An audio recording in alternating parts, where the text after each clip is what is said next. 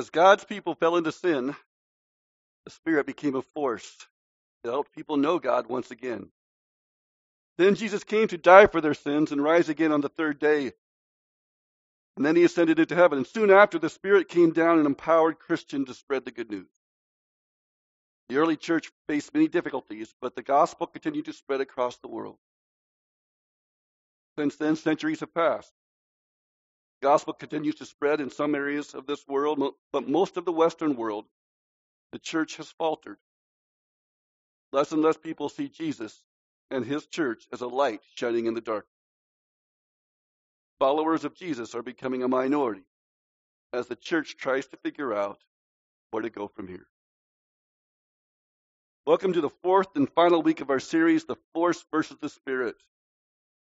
The sermon asked the question, do people know the difference between the force and the Holy Spirit? I mean, they both contain power, but yet they're both kind of mysterious. I know Star Wars is not everyone's cup of tea, but the series on the Holy Spirit is vital to our church, vital to God's people. I've thrown in a few Star Wars references to kind of make it fun, and I'm going to have a few of those today, but mostly early on in the sermon as we kind of move past that as we end this series. So for many church people, the idea that there's an invisible God who rarely audibly speaks is a pretty big leap of faith, but they're willing to make that leap of faith. But when you start throwing in spirits, good, bad, strange giftings, miracles, it can be a big leap for many of us. I'd like to think I understand a little bit of where you're coming from. Now, there was a character in Star Wars who was the skeptic as well. His name was Han Solo. He was a smuggler by trade, and he gets hired to transport this small band of people with these strange beliefs across the galaxy. And he says to them on that first voyage, I've flown from one side of the galaxy to the other. I've seen a lot of strange stuff, but I've never seen anything to make me believe there's one all-powerful force controlling everything. There's no mystical energy field that controls my destiny. Anyway, it's a lot of simple tricks and nonsense. But as he journeys forward with these strange people, he starts to change his mind. Years later, he would be asked if the Jedi were real, and he replies, I used to wonder about that myself. Thought it was a bunch of mumbo-jumbo. Magical power holding together good and evil, the dark side and the light. Crazy thing is, it's true. Force, the Jedi, all of it. It's all true. Now, I grew up in the church, so I was never the true skeptic that Han Solo was in the Star Wars movie. I grew up in a nice little country United Methodist church and then right between Lincoln and Omaha there.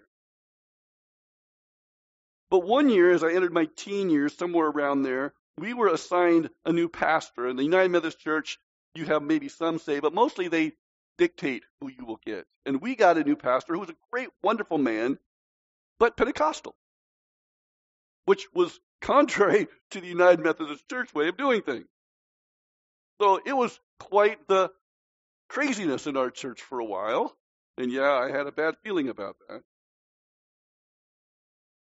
And we kind of had to try to wrestle, and my family and my parents wrestled with these issues and really read the Bible in a way that they maybe weren't challenged to read it before. Now, when I got to college, I decided to go to Nebraska Wesleyan, which is not a Wesleyan college, it was United Methodist. It was a pretty liberal college, to be honest with you. And though I majored in social work, I took some philosophy, I took some religion classes. It was pretty liberal. Challenging in some ways, and I don't regret it, but I could easily see where they could have wiped away my faith. I think the head of the religion department was agnostic. That tells you anything. Tells you a lot about how liberal that was. Later, when I went to seminary, I got to hear more viewpoints on different issues, and students and professors tell all the different things. So this is not to give you the impression that I've heard it all, because of course I have not. I don't know it all. I've not been to one end of the galaxy to the other.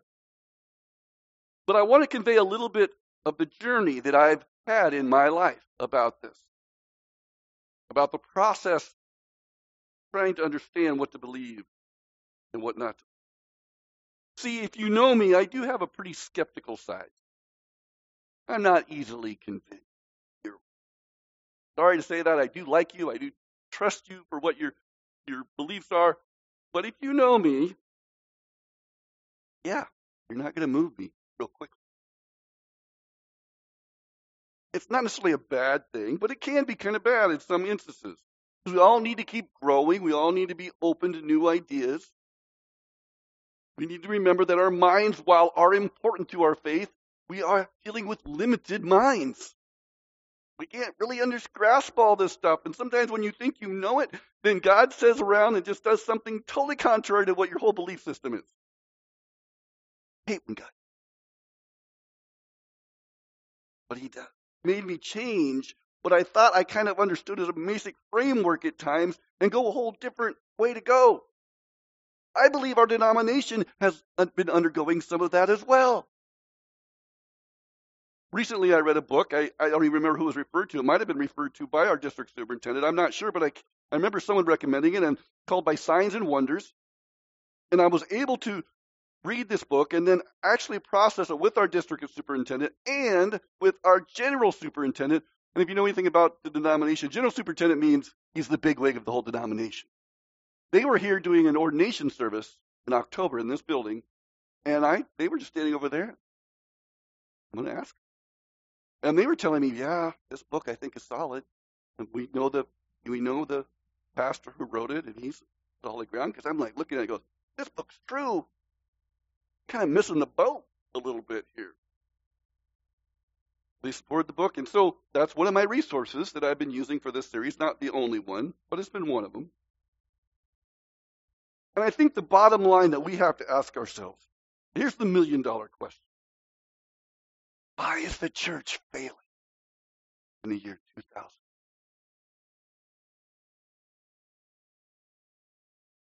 The simplistic answer is, well, it's failing because fewer people are coming and fewer people are involved. And, people are busier today than they were in the 60s or 50s or whatever. There are more options today. Certainly, You could talk about, the rise of evil and the pain in the world, and the people are just getting away from the light and all that, which that's true.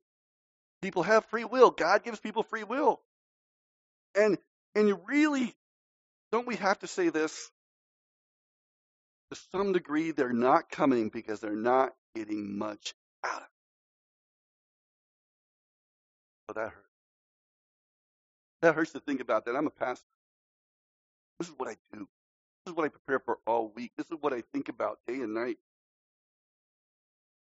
And to hear someone say that or think that, it hurts.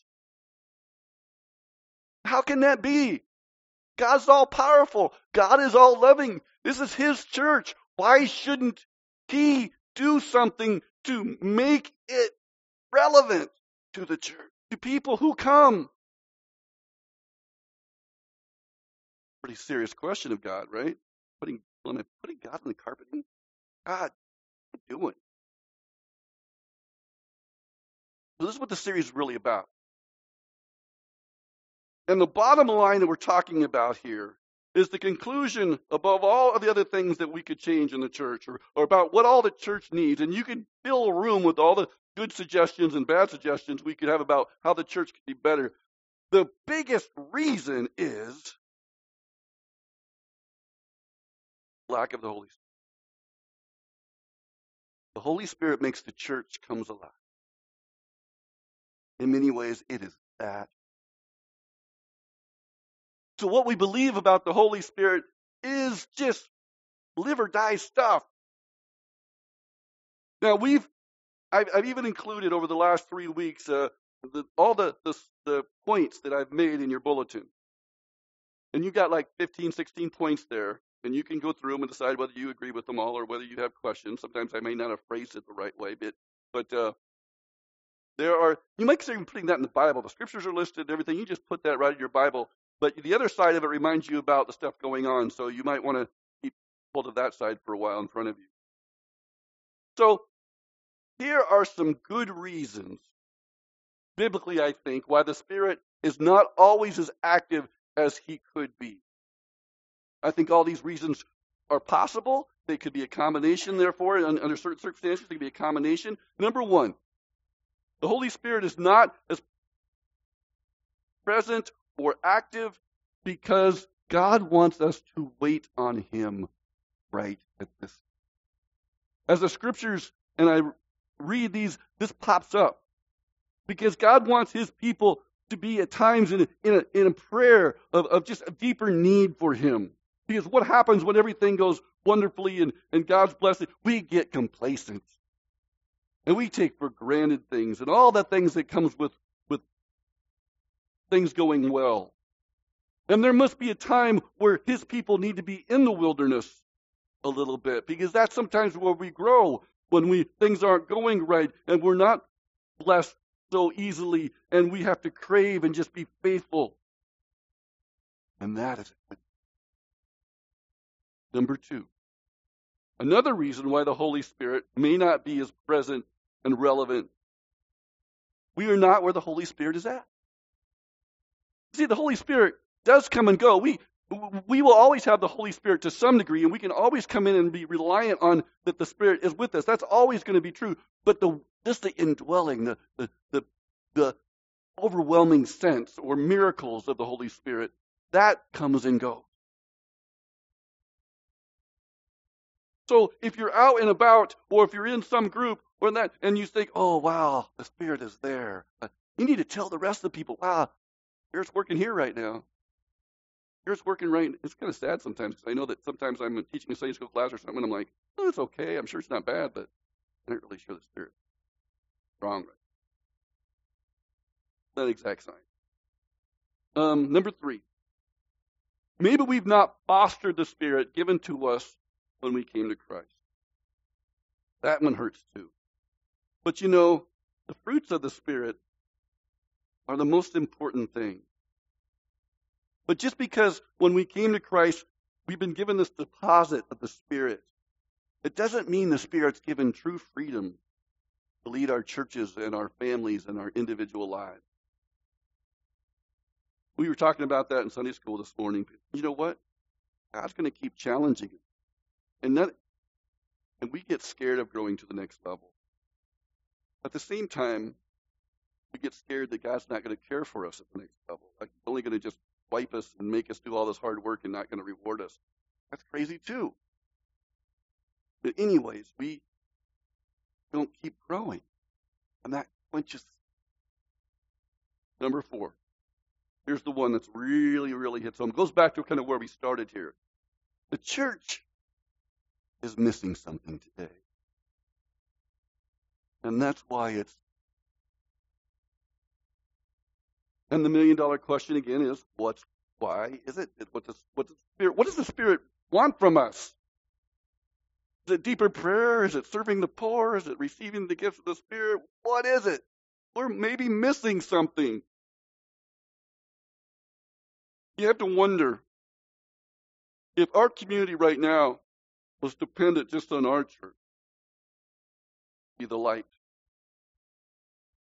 I think we'd be able to do it.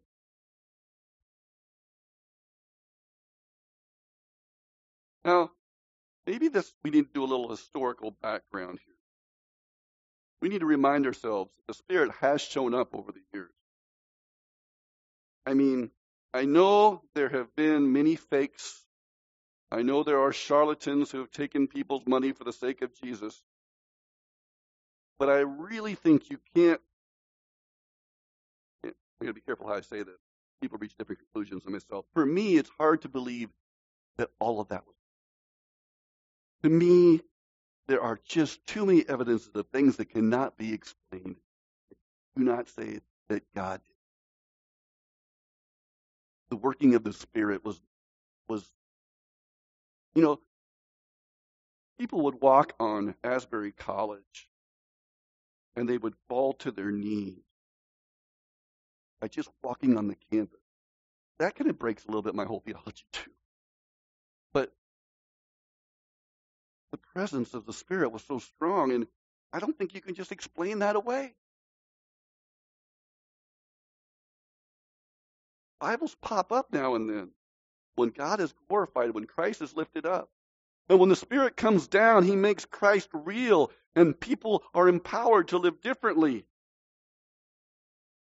Yes, there is a mystery to the Spirit. Oh, yes, yes, yes. Oswald Chambers once said, the Spirit is the first power we practically experience, but the last power we come to understand. Yeah, there's going to be a mystery to it. And that's why we've been so leery of it. We can't really control it and understand it totally. I know this, though. We will never earn the Spirit. We will never jump through all the hoops and say, okay, God, you said if we did this, It doesn't work that way. We just prepare the ground, we become empty vessels, and God does what God chooses. And we have to be okay with God chooses. Sometimes God does miraculous miracles. And everybody says, wow. Sometimes he stirs someone in the heart, and that's still a miraculous miracle. Sometimes he heals somebody, sometimes he doesn't. Wait a minute.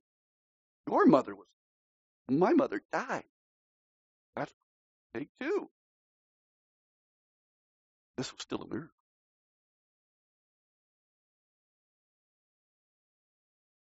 There's a few reasons. God's going to choose to give some people gifts, going to choose to not give other people certain gifts. And we can become guilty. What we can do, though, what we can control is because the Spirit is a respecter of people's wills and choices, we can cut off the Spirit. We can, what the Bible talks about is quenching the Spirit. And we need to stop worrying so much about all the evil around us and start worrying more about where we are, or what's going wrong inside our body that prevents the Spirit to move. So here's a few general ideas. We could get a lot more details, but here's some general ways that we can shut off the Spirit. Number one, when we're more interested in his power than his presence. His power is not a bad thing. It's not something that we don't want. But we must want him more than we want his power, his presence. And when our motives become like God's, he's willing to share his power with us, which is great, but we're seeking him first. Number two, similar to that one, are we more interested in miracles than mercy? It's okay. I'm praying for miracles. I really want a miracle. But you know what? God says, better get your heart in a merciful place for people that I care for, things that I care about, more than you want a miracle.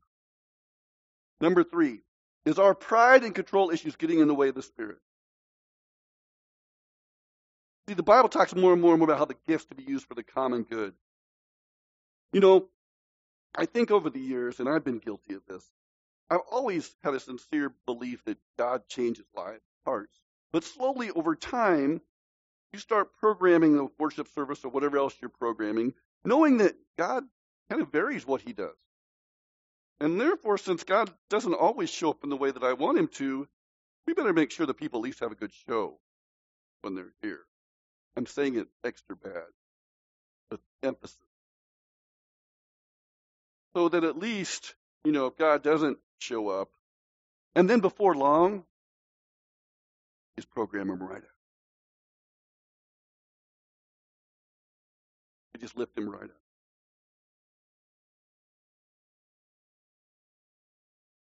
And I start to wonder, see, I'm a real stickler for doctrine. I'm a real stickler for making sure that I'm Wesleyan and all in line with powers above me. But I read this quote in this book, and it said, maybe God cares more about humility and wrong doctrine than he would over pride and correct doctrine. Meaning, even if we do it all right, we're not humble before him. It's worse than having wrong doctrine than being. Here's the. Are we not asking for the things God wants us to ask? James 4:2 says, you do not have because you do not ask.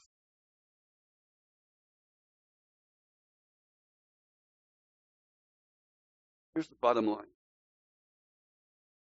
Are we not seeking God's gifts often leads to not having. Not seeking God's gifts often leads to not having. Talked last week, if you missed it, fruits of the Spirit and how important they are. And those are things we grow in and have to mature in. But there's also the gifts of the Spirit, which God just wants to give us. And these are tricky little things and that the church struggles with knowing how to implement or understand or know whether they're applicable today. But I believe there are three types in this world. People who never witnessed a miracle, who never experienced something that just was totally beyond comprehension. They just believe. They trust God's word. They've been taught that way. They just believe. That makes sense to them. And there are people who can witness God in many ways. And I've even experienced this where some lady said, boy, I saw an angel, or you like glowing, and when you were speaking, you never came to faith. There are people who will see miraculous things and won't come to faith in Christ. But then there's the third group. People, when confronted with the miraculous, will come to faith in Christ. Now, I don't know what the ratio is from one group to the other, but let's just say it's equal. Let's just say it's a third, and a third. Just think if we could have a third more people in this city know Jesus.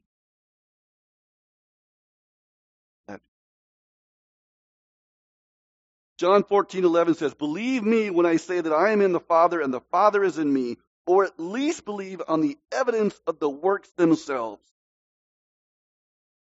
See, the Bible doesn't mix words here. There's a direct connection between the Holy Spirit, miracles, and those being saved.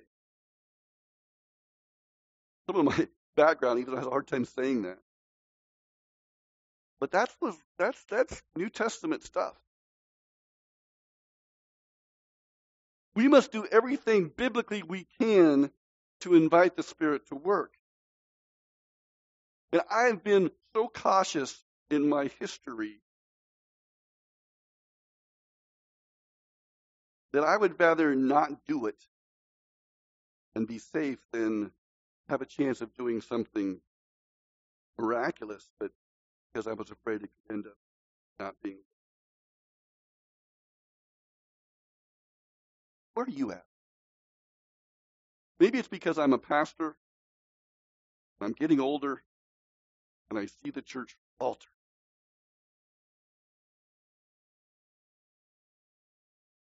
Maybe I'm getting desperate.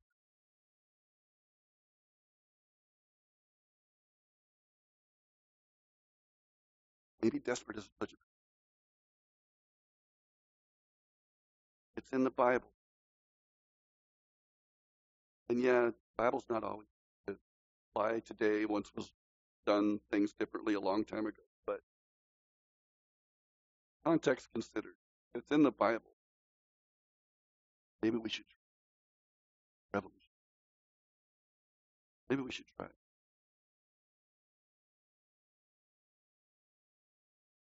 I don't know what God's going to do in this church today, or next Sunday, or next.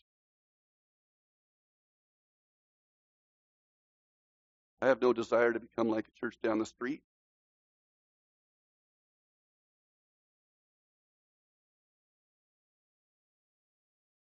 But I'm willing to try some things I haven't tried, especially when I think they're true to God. This begins today, right now. Now, I am not a charismatic Pentecostal person. Not been my history, not even my current being. But I believe in the gifts of the Spirit. I believe they're listed in the Scriptures. We've talked about them. And I am open to that, receiving any gift of the Spirit God wants.